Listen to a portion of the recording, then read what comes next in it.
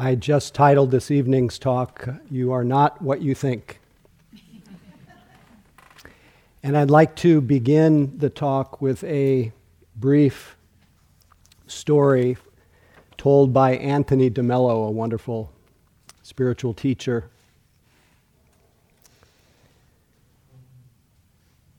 He said, "Last year on Spanish television, I heard a story about a gentleman who knocked on his son's door in the morning. 'Jaime,' he says, 'wake up.' Jaime answers, 'I don't want to get up, Papa.' His father shouted, 'Get up, you have to go to school.' Jaime said, 'I don't want to go to school.' 'Why not?' asked his father. 'Three reasons,' said Jaime. 'First, because it's so dull. Second, the kids tease me. And third, I hate school.' And his father said, 'Well, I'm going to give you three reasons why you must go to school. First, because it is your duty. Second, because you're 45 years old. And third, because you're the headmaster. Wake up, wake up.'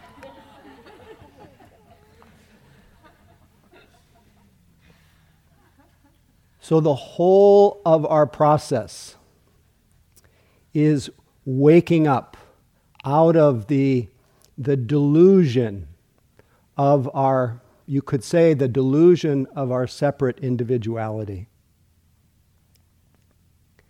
And when I say the delusion of your separate individuality, that in no way suggests that you don't exist. You exist in beautiful, living color. I was tempted tonight to read the first words of a Hafez poem where he says, in fact, I had it with me. He says, "You are with the friend now," and I could say that about you, the friend of attention, of wakefulness. "And you look so much stronger. You can stay that way and even bloom. Keep squeezing drops of the sun from your prayers, your practice, and from your companion's beautiful laughter. Keep squeezing drops of the sun from the most insignificant movements of your own holy body." But you look so much stronger because you've been doing that. But then he warns, and this is a lot of what the talk will be about. He says, "Learn to recognize the counterfeit coins that may buy you a moment of pleasure, inflation, special, terrible, a moment of identity that may buy you," I'm adding that.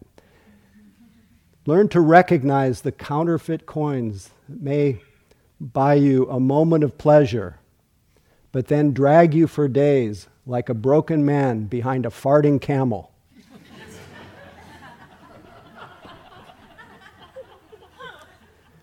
When we enter into what I call, and what many have called, a case of mistaken identity, identifying with that stream of thinking that flows through our mind, taking thoughts about ourselves to be ourselves. When we, you could say, incarnate in our thoughts, we wander a long time confused. And what that overlooks, what that obscures, is that you look so much stronger. That the you that sits here in this room, before you can think about yourself, are absolutely amazing, indescribable, sufficient, mystical in a way, unexplainable. You could say it's simple, quiet, sufficient, clear, empty, heartful.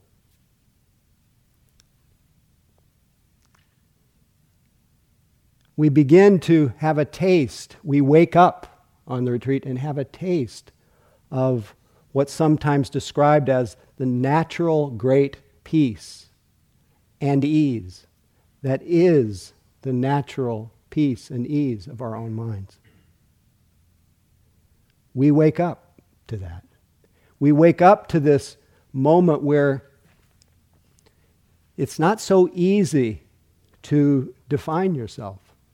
What can you say about yourself in this moment if you don't consult your memory? What would you say is your experience of yourself on present evidence? When you're aware, awake. Anybody willing to say?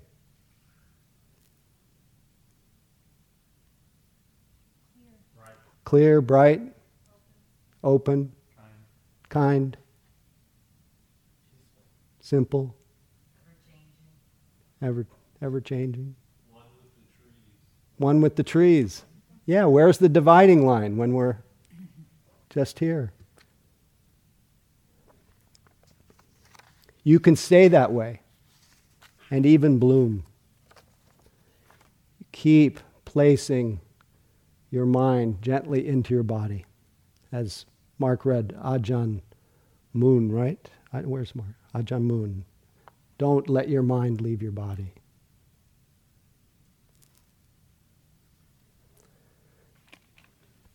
As Emerson put it, who you are shouts so loudly, I can't hear what you say. This is the first-hand version of yourself. The version of yourself, the experience of yourself, that is made up of everything that you have experienced over the course of this retreat. But everything you have experienced over the course of this retreat up to this point, and we're still in the heart of it, even though it has seemed like a profound drama, hasn't it? I think Mark alluded to this yesterday. On one hand, nothing has happened. No, really, a lot has happened. But what we've actually experienced and what we get to see as we slow down, as we settle back into the moment, we see that our experience, our direct experience, is made up of essentially 6 things. There is seeing, knowing of seeing, hearing, smelling, tasting, sensations. 5 experiences through the 5 physical senses, the eyes, the ears, the nose, the tongue, the body. And then the 5th or the 6th sense called the mind and the different mind objects. Thoughts and feelings to our mind, like a sound is to the ear, smell is to the nose, taste is to the tongue. 6 experiences repeating themselves over and over. And as we experience this unfolding, we see that it all happens. It all happens right here. That there has only ever been a right here that has been made up of experiences that appear, and as we've been going over and over again, they appear and they vanish.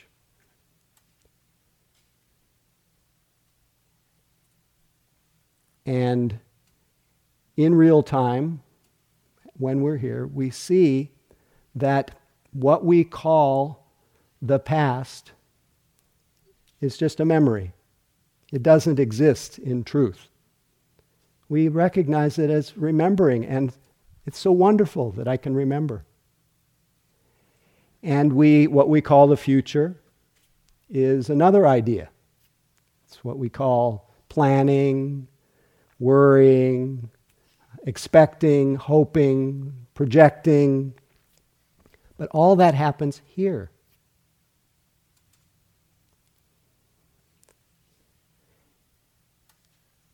So what's happening here all the time is very simple. It's very simple. There's just these 6 things. But because of other elements of what happens after those 6 experiences, the way we relate or respond to those or react to those 6 experiences determines this, what's sometimes called proliferation or complication or elaboration on these 6 experiences, how we, without even knowing it, completely innocently move from this simple experience of sense experiences, which is really the only thing happening, how we move from that into this phantasmagorical world of our imagination. And especially the composite version of our imagination is the creation of an imagined you. The virtual version of you, a person who does not truly exist, at least the one that you imagine yourself to be. But that doesn't just happen in a vacuum. It happens based on certain tendencies of mind, certain habits of mind that allow us to fall into what the Buddha calls wrong view, which essentially in common language is taking things personally. And here's how it happens. And it's something that we begin to check out and to notice as we go through the retreat. We've included, maybe Mark covered this already today, but we included the experience of the sensations of the body, the first foundation of mindfulness. And this is, of course, essential because our whole life happens dependent on this, what the Buddha called this fathom-long body. Our whole experience of the world depends on this body. In fact, if you just stayed in this body, you would come to the end of your search for what you need. There's a beautiful story in the Buddha's teaching where a deva, a so-called celestial being, well, maybe I told you this story. I'm starting to have a senior moment. This deva comes to the Buddha and says, in such and such a life, I had this amazing power to move exceedingly fast. And in fact, I could walk so fast that when someone would shoot an arrow, I could get to the target before they could. And I had this strong desire to try to see if I could walk to the end of the world, where it somehow come to the end of the world where, and it's sometimes described in the teachings, where there's no more striving, and where you feel that great sense of relief, where you're free, where the fuel is gone from trying to keep going and going and going and going and going. You're finally at rest. But he walked for 100 years, and then he died. And then he came back and he came to the Buddha. He said, is it possible to walk to the end of the world, or to get to the end of the world by going? And the Buddha said, sorry, it's not possible to get to the end of the world by going. But only those who reach the end of the world become liberated. What do you do with that? But he didn't stop. He said it's within this fathom-long body, with its senses and perceptions, that we experience the world, where the world lies. It's within this fathom-long body, with its senses and perceptions, that the world is caused. It's the cause of the world, what makes the world. And you can see how you make the world in your mind again and again, taking birth into these scenarios. says, within this fathom-long body lies the end of the world. And within this body lies the path leading to the end of the world.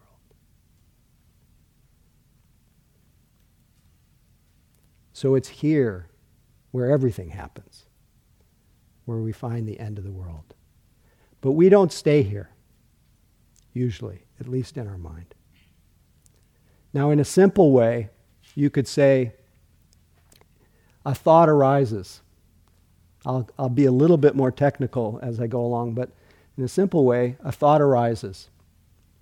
Remember, as we've been talking about, thoughts are their own thinkers. They're selfless.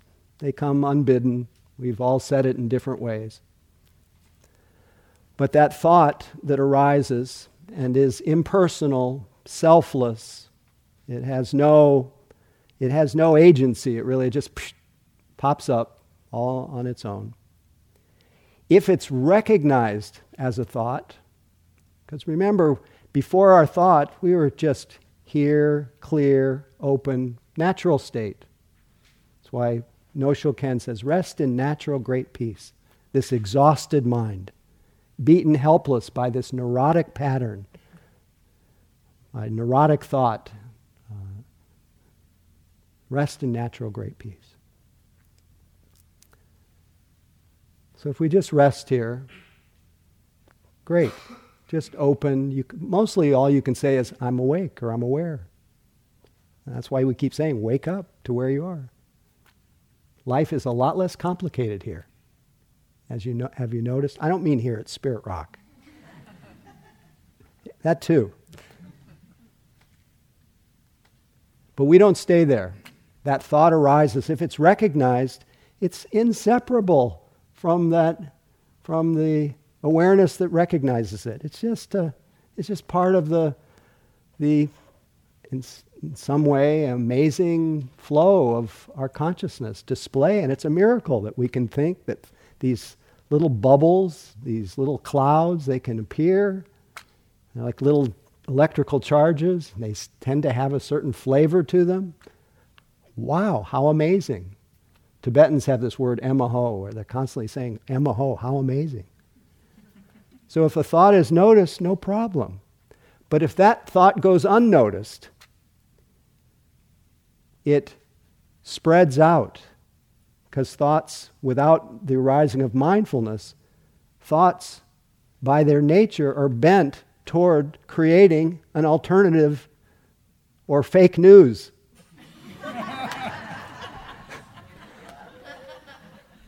An alternative universe. We know a little bit about that now, don't we? But others in the world of politics have nothing on us. We are masters at fake news. And it's innocent. And if that thought goes unnoticed and spreads out into ordinary thinking, a Tibetan teacher named Dujin Rinpoche calls that the chain of delusion. Because we fall into that case of incarnating in those thoughts, taking those thoughts of ourselves and the world to be the world or our thoughts. Because at the heart and at the center of most of our narratives,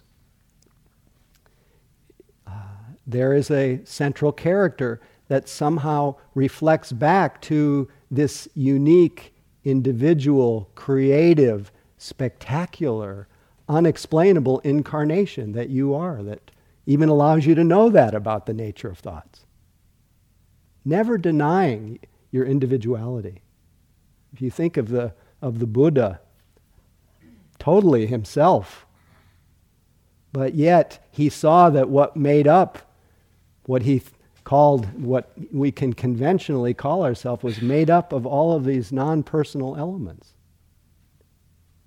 All of us made up of non-personal elements.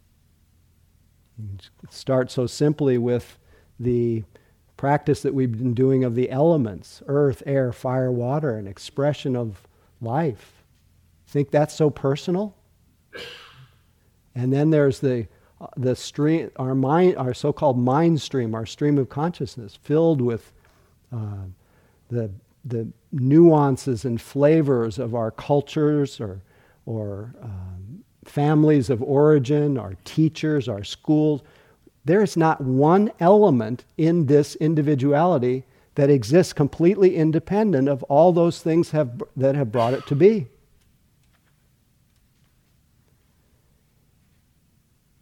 Knowing this, knowing that we don't exist independently, we ideally, with that kind of wisdom, we should simply bow in mercy toward our inherent vulnerability. How we were just being moved, how we were born through forces completely out of our own control, and how we were moved by circumstances, how the winds blow through our lives, and how insecure our individuality is. So we can see even our individuality, even though we're so here, we can see that our bodies and our experience is so insecure. How much more so insecure than the version of ourselves that plays through our mind? The Buddha said this view of self, identity, ego, he called it Sakaya Ditti, self-view. And as a view, it's just a view. It's not self. It's not real, in other words. It has no substantiality. Yet, when it goes unrecognized, spreads out into ordinary thinking, we become, because of what's called wrong view, we become identified with that version of ourselves. And it's usually, as my friend Kate says, it's usually some version of I suck.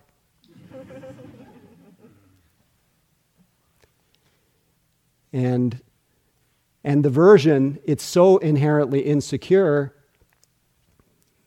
I was thinking about Leela, Kate, just now, and we were joking about how the version of ourselves that plays on Facebook, all the wonderful things we're doing, and then the version of ourselves on the Google search. Why am I so depressed? What can I buy to make this feel better? Always in conflict, trying to figure things out and make it all right. All very innocent. All an innocent attempt to satisfy, to defend, to protect, to build up, to solidify something that is just like air. It has an inherent insecurity built into it. No wonder we are unhappy and shaky. But we don't just let ourselves ordinarily feel that sense of quivering, of fragility, which is inherent in our nature. And if we did, we would that as you may experience on the retreat, that fragility melts into the openness of compassion and love and stillness. And we discover that we don't have to lift out of this moment to find that relief. The cure, as Rumi puts it, the cure for pain is in the pain. As Mark beautifully read the Hafez poem, don't surrender your loneliness so quickly, let it cut more deep. It tenderizes our heart. And it's another way of saying it opens our mind to a state of non-contentiousness, non-reactiveness. A great openness, that natural clarity. Isn't there a vivid clarity when you're not looking ahead and not looking back? That is completely unconstructed, unconditional. This is awareness.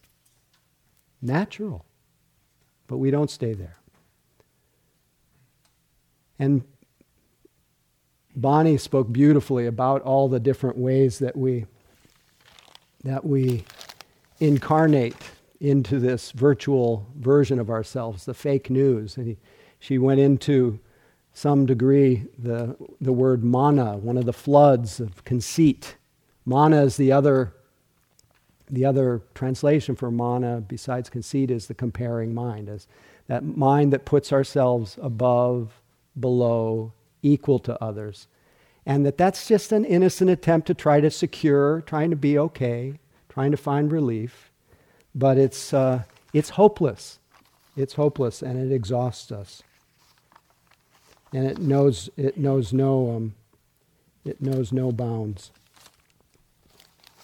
Has no shame. Here's one attempt. This is somebody that became very identified with their music. So we can take anything and build an identity around it. Listen to this one. This is about the British musical group The Planets,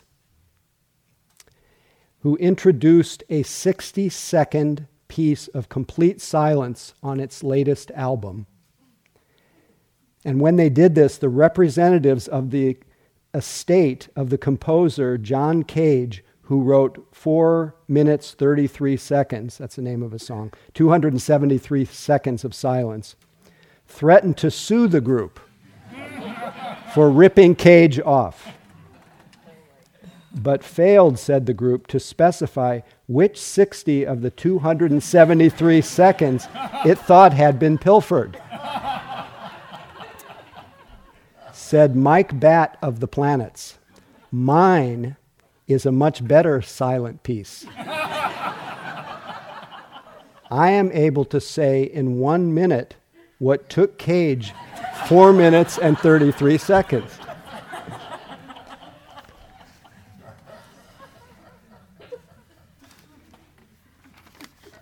And Bonnie spoke so beautifully about the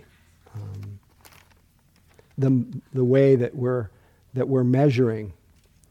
And I promised her to share a poem, which I'll share with you right now, that really speaks to this tendency to measure, which really is measuring something that is not measurable. You are not measurable.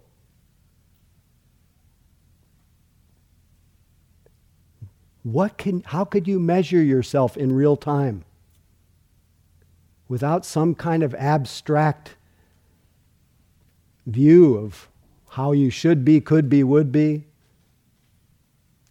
What do you say about yourself? Are you comparable?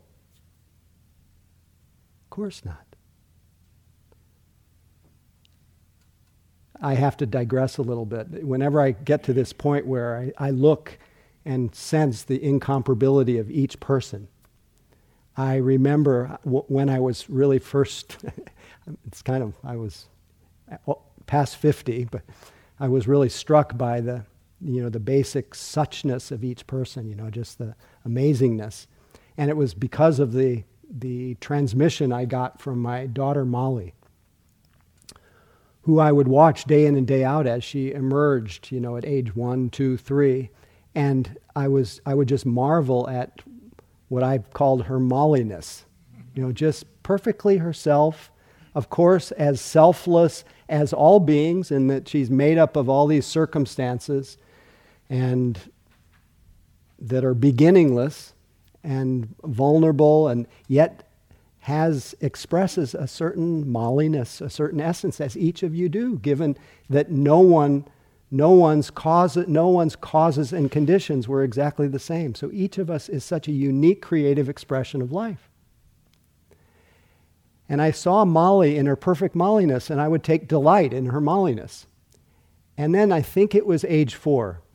I noticed her one day at the mirror, pulling on her little curlicues, her curly hair, pulling on her hair, trying to straighten it.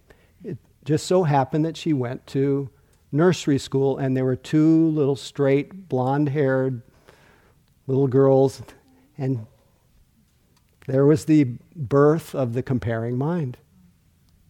And all of a sudden, she thought she should be somebody other than the way she is. And so you see that the formation of identity is an inevitable thing. All these different views. But the capacity of a meditator to see that, that's just a comparing mind. That describes somebody that doesn't exist. That's just a measured version. And here's what Rumi had to say about that. He said, "Enough already." He didn't say that. I said that. It's very Yiddish.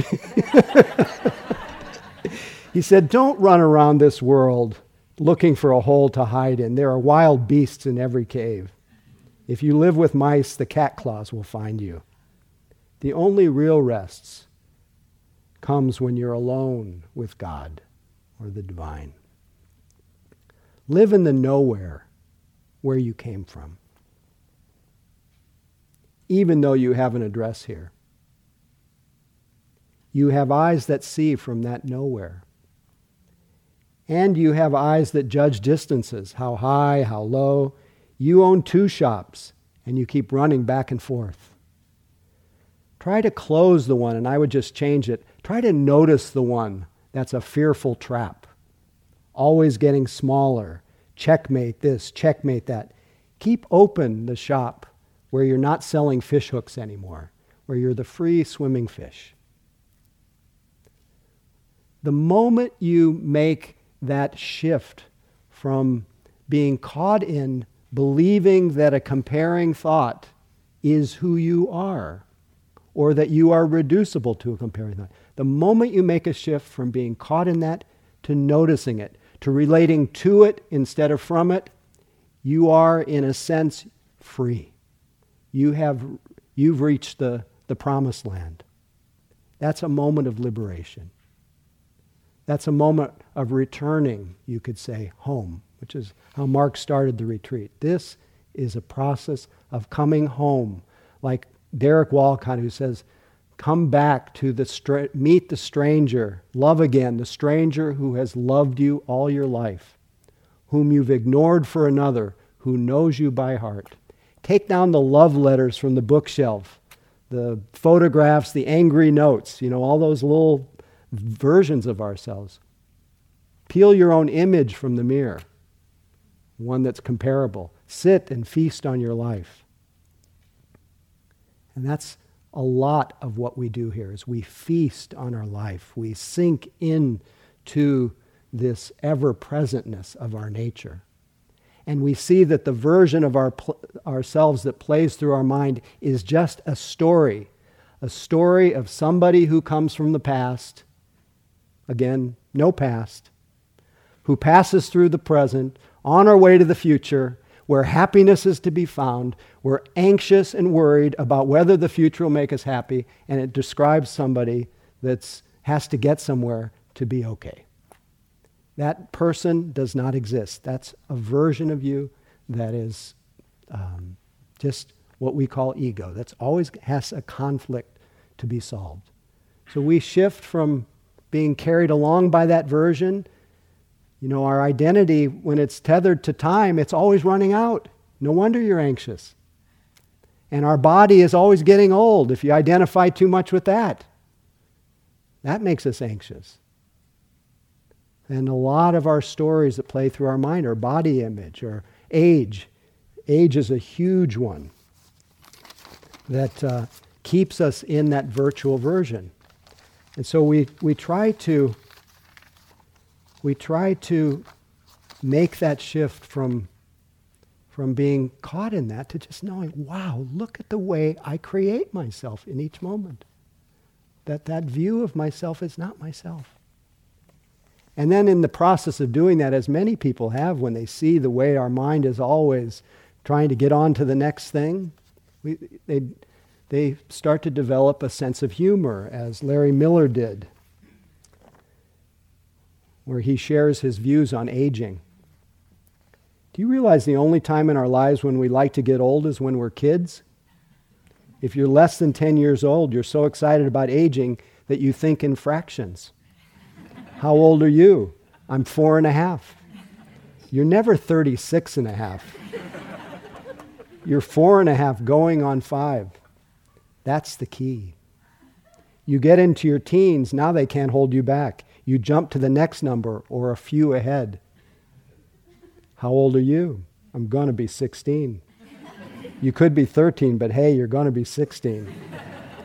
And then the greatest day of your life, you become 21. Bhava. Even the words sound like a ceremony. You become 21, yes. But then you turn 30. Ooh, what happened there? Makes you sound like bad milk. He turned. We had to throw him out. There's no fun now. You're just a sour dumpling. What's wrong? What's changed? You become 21, you turn 30, then you're pushing 40. Whoa, put on the brakes. It's all slipping away before you know it. You reach 50 and your dreams are gone. But wait, you make it to 60. You didn't think you would. You become 21, turn 30, push 40, reach 50, make it to 60. You built up so much speed that you hit 70. After that, it's a day-by-day thing. You hit Wednesday. You get into your 80s and every day is a complete cycle. You hit lunch, turn 4:30, reach bedtime. It doesn't end there. Into your 90s, you start going backwards. I was just 92. Then a strange thing happens. If you make it over 100, you become a little kid again. I'm 100 and a half. May we all make it to 100 and a half. So that identity with the body, which is always getting old, and then that story in our mind, and we forget that our natural state, not to deny the aging of the body. Of course, we open to that. That's part of the dukkha of our individuality, of life. But that misses sometimes the point that's arrived at in every moment, that we are, you could say, timelessly or unconditionally aware. We miss that in us that has no age, that has no birth, that has no death, has no height, no depth, no color, no shape, no inside, no outside, free from the very beginning, beginningless. How amazing. It's Hakuin Zenji, oh, how sad that people ignore the near and search for the truth afar. You don't, or who was it, Kabir? Oh, how I laugh when I hear that the fish in the water is thirsty. You don't understand that what's most alive lives inside your own house, so you walk from one holy city to the next with a confused look. So you've given yourself a huge gift, as half of our practice is reclaiming, as Thich Nhat Hanh, you are the richest person on earth who've been going around begging for a living. You're reclaiming your heritage. The second part of our practice is to see the creative, the inevitable, the but imaginary versions of ourselves that play in our mind. The ones that sometimes approximate reality, because our story that plays, it has to do with our past and our families, our race, our religion, our gender, our orientation. Our stories are so rich and amazing, so that they are conditioned by our circumstances, but they can never capture this. And they are ephemeral, as we've been saying over and over. They appear and they disappear. So what age are you in this moment if you don't consult your memory? Where is the past that you came from? Where's the future that you're going to? Don't overlook this, all the teachings, don't overlook this natural peace. I can't resist, since I'm in this neighborhood of that bhava, or becoming, that imaginary version that's always measuring or becoming or waiting for what's next. George Carlin recognized that tendency to be always aiming for the next, and so he, in his attempt to get us to come back to the simple reality, wrote a little passage that I think we can get a little kick out of anyway. He says, the most unfair thing about life is the way it ends. I mean, life is tough. It takes up a lot of your time. What do you get at the end of it? A death. What's that, a bonus? I think the life cycle's all backwards. You should die first. That's what we're doing. Get it out of the way. But then, the way he puts it, then you live in an old age home. You get kicked out when you're too young. You get a gold watch. You go to work. You work 40 years until you're young enough to enjoy your retirement. You do drugs, alcohol. You party, you get ready for high school. You go to grade school. You become a kid. You play, you have no responsibilities. You become a little baby. You go back into the womb. You spend your last 9 months floating in spa-like conditions. Central heating, room service on tap. And you finish off as an orgasm.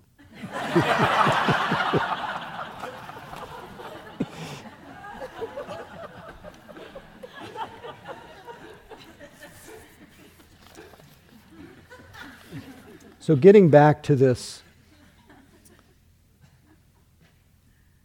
wakefulness, it has, as Bonnie shared with you, it has a quality of openness when we're aware. It has the nature of clarity. It just knows or reflects what's presenting itself. And it may have all these beautiful qualities or beautiful nature of being unconditional, deathless, etc. But it is also, its expression is intelligence and responsiveness. So all the juicy qualities of heart and mind flow from, or expressions, or just synonymous with being awake and aware. And so the half of our practice is noticing how our mind works and moving in that inevitable direction. I think is really expressed beautifully by this small teaching from a teacher named Sri Nisargadatta about true awareness. He says true awareness is pure noticing without the least attempt to do anything about the event being noticed. Your thoughts, feelings, words, and actions may also be part of the event. You notice all, unconcerned in the full light of clarity and understanding. You understand precisely what's going on because it does not affect you. It may seem to be an attitude of cold aloofness, but it's not really so. Once you are in it, you will find that you love what you see. Whatever may be its nature, this choiceless love is the touchstone of awareness. If it's not there, you are merely interested for some personal reasons. In other words, you're caught in one of the poisons. You're trying to make something happen. So the quality of mindful attention helps purify or soften that tendency to try to make something happen and replaces it with a wonder. And then the clarity about seeing how everything that arises passes away. And whatever arises and passes away cannot be said to be reliable, satisfactory. And of course, whatever arises and passes away is not me or mine. Whatever arises and changes is empty of self. It is selflessness expressed in time. And then we know that for ourselves. As we become a little bit more meticulous, and I don't really have time to go into this so much, but you'll see the whole constituent stream of experiences that lead to that sense of me that exists independently apart of everything. That how we fall into delusion. Just a very simple version is there's a sight. We'll use the Vipassana romance that Bonnie mentioned. There's a sight. You see someone. So that someone it's like a reflection that, and especially if we've fallen into wrong view already and we're used to the idea of, we say, I'm seeing. Really, it's just seeing in color, shape, form. But that moment of seeing happens. That moment of seeing happens, and that person, as every experience does, that person is accompanied with, depending on my conditioning, is accompanied with a flavor. They come with a flavor of, it feels pleasant to look at them, unpleasant or neither pleasant or unpleasant. And when it's pleasant, there is a instantaneous, especially if there's not a lot of mindfulness, a lot of clarity in the mind, that pleasantness is followed by liking. It's not, the pleasantness is just pleasant. Oh, pleasant. Pleasant person. And then there's liking, and if the liking goes unnoticed, it's followed by wanting. It's just the way the law works. That whole little cycle of liking and wanting produces a little internal pressure, tension. And that tension has to go somewhere. And it tends to go into, because we start to feel a little bit unsettled, then there's this need to get settled. And so that pressure then extends into the world of fantasy. And of course, within a minute, you have married that person, you've traveled the world, you've gotten divorced, but...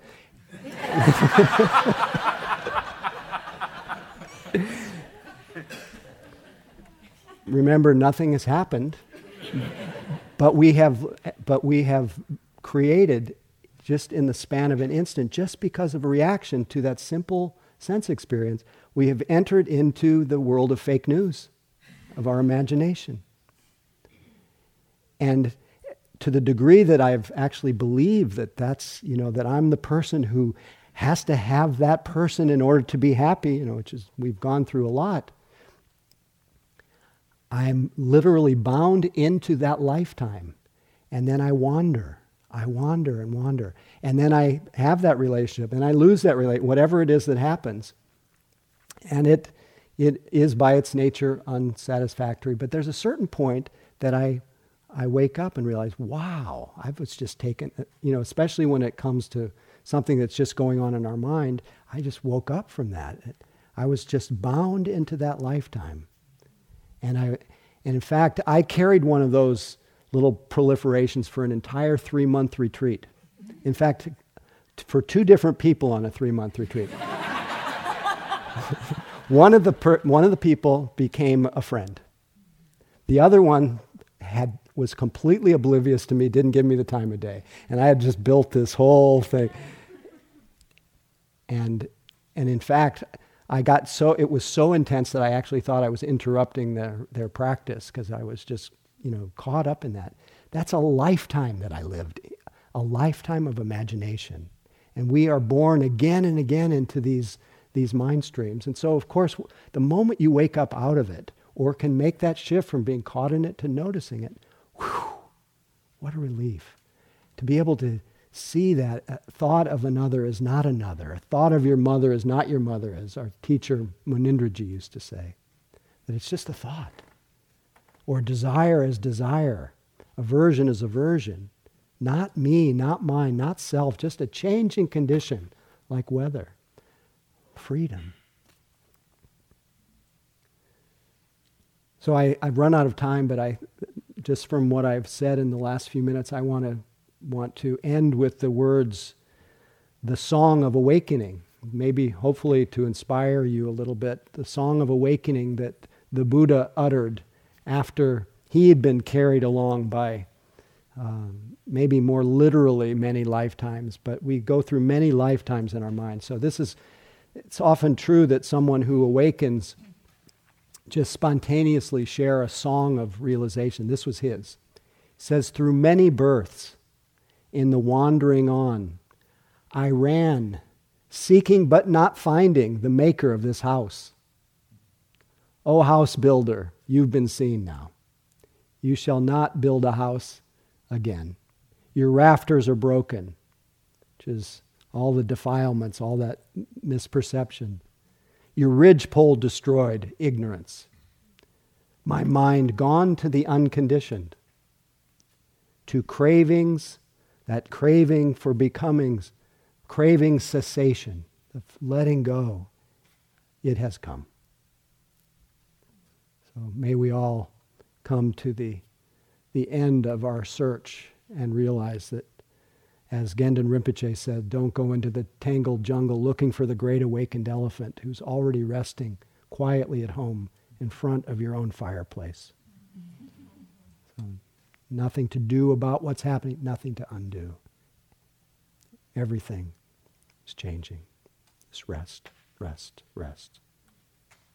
And be still.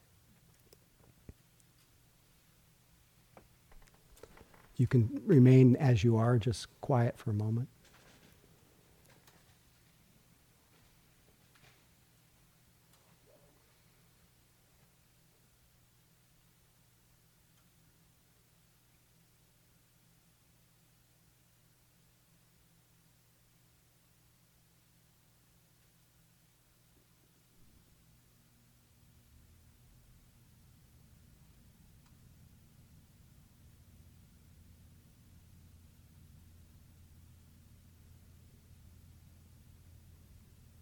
May all beings be able to recognize fake news when they hear it.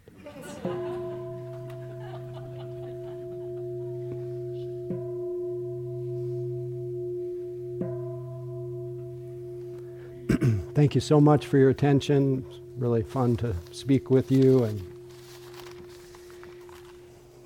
thank you for your practice. And enjoy your meal and your evening. And thank you so much.